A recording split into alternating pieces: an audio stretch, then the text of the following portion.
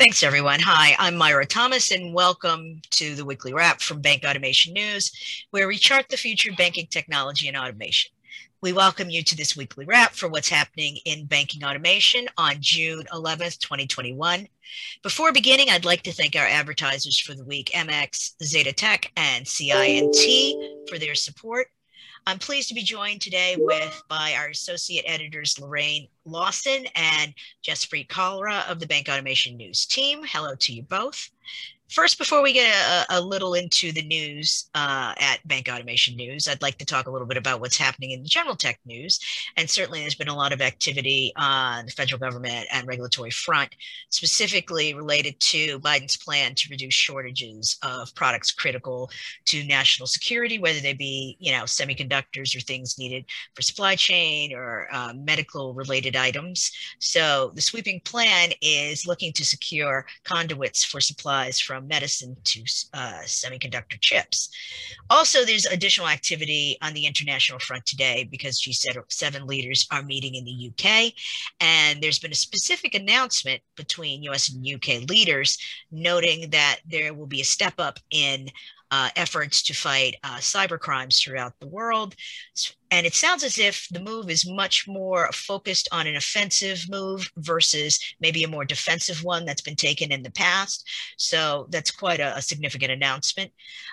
In addition, I believe that things are sort of easing up on the pandemic front in some respects. It seems as if leaders are getting more comfortable with making statements about, travel between the US and UK, for instance, as well as a major announcement from G7 leaders to put money behind close to $1 billion for additional vaccine efforts. We're looking forward this week to also finding out more information on the task force that the U.S. is creating to study,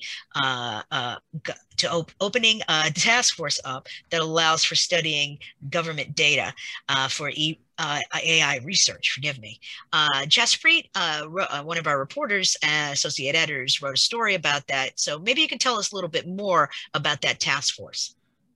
Sure. So this was reported yesterday, and what sort of struck out the most was the government is taking an active interest in helping AI researchers do their work. And the way they're going to go about it is by providing the data that the government collects on things like driving habits, health indicators, even census data.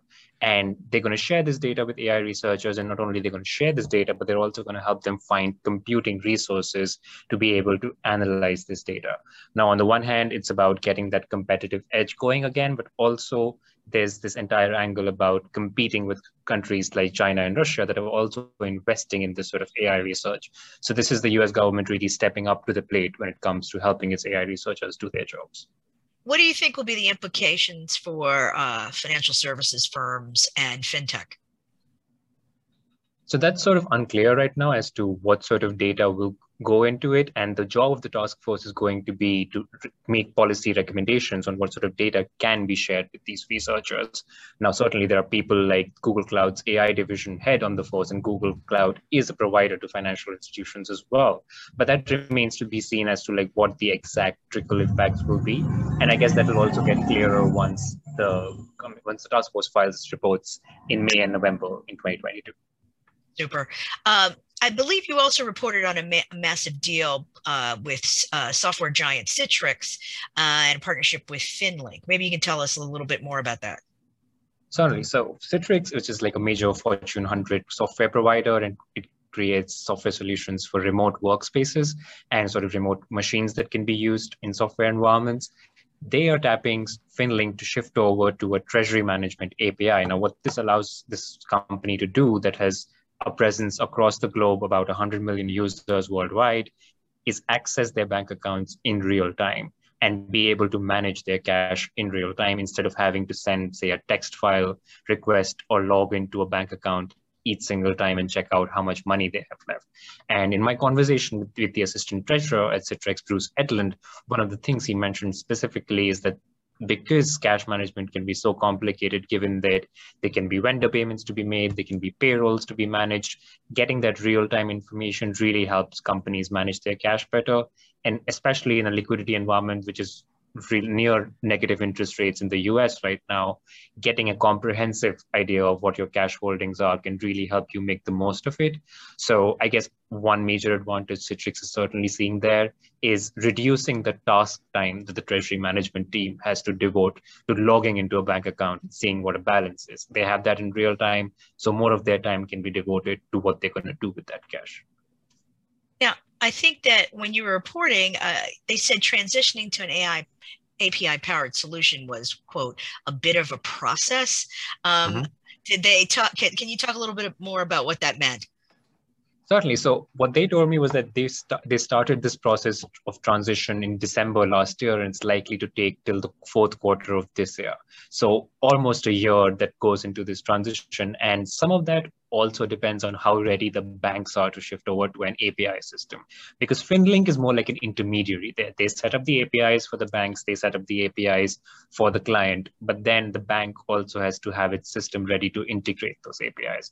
And Citrix made it sort of like a key point that this is going to be a differentiating factor for them going into the future, because if a bank doesn't have that sort of robust API offering, they're less likely to do business with them. And that sort of becomes notable because Citrix is a software firm themselves, so they probably understand what goes into making software accessible and usable in real time. Now, is this a trend that translates into other companies on a larger scale? That remains to be seen, but could be a trend where corporate treasurers start demanding API functionalities out of banks. So I believe that APIs are used for integration and they ingest APIs. Can you explain a little bit about how that works?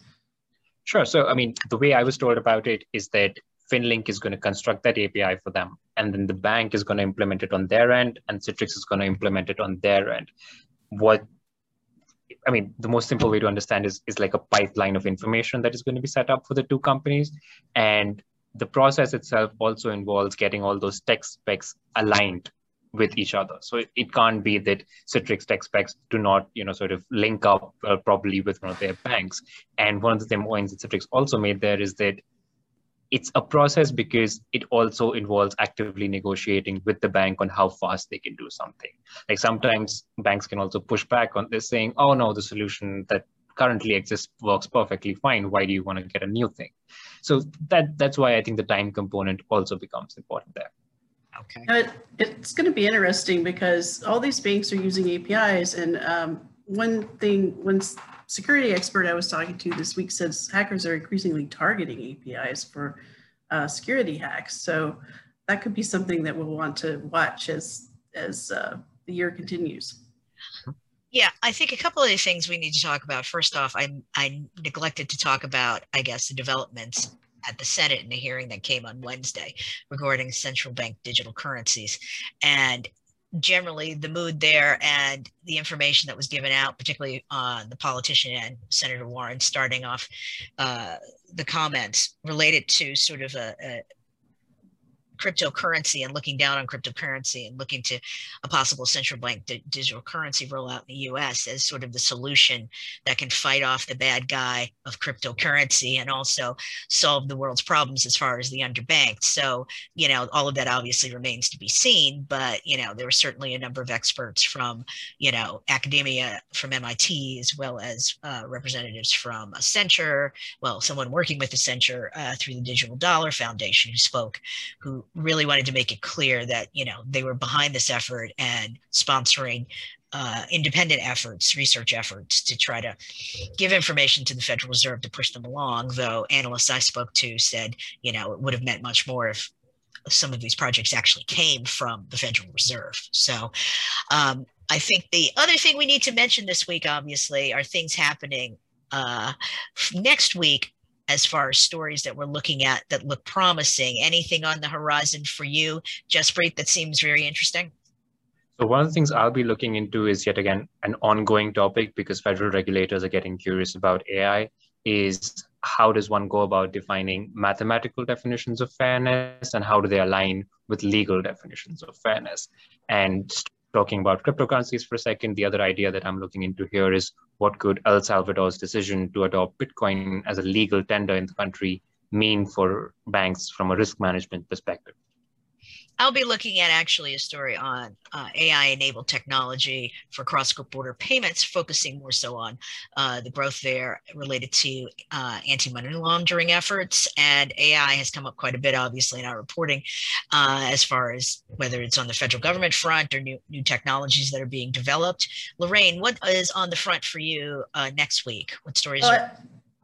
Yes, as you know, we've been looking at ethical AI a lot recently. And so I have a podcast with Stephen Jones, who's with Queen's University. He runs a professional certification there on ethical AI. Ethical AI is just the removal of bias from AI to make it more ethical.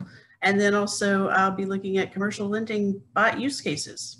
Super. Sounds wonderful. So we'll look ahead to what's happening here at Bank Automation News. There's a wonderful webinar coming up on Tuesday that you should take a part in, developing a sound strategy, the future of automation technology for risk mitigation and security. We'll have experts on our panel from industry and from banking. We'll discuss how automation technology for risk mitigation and security is being deployed today. Also, I just want to thank everyone for listening and watching. This has been the Weekly Wrap, a Bank Automation News production. Thanks for your time. Be sure to visit us at bankautomationnews.com for further information on our news, as well as our upcoming webinars. You can follow us on Twitter and LinkedIn as well. Thanks very much.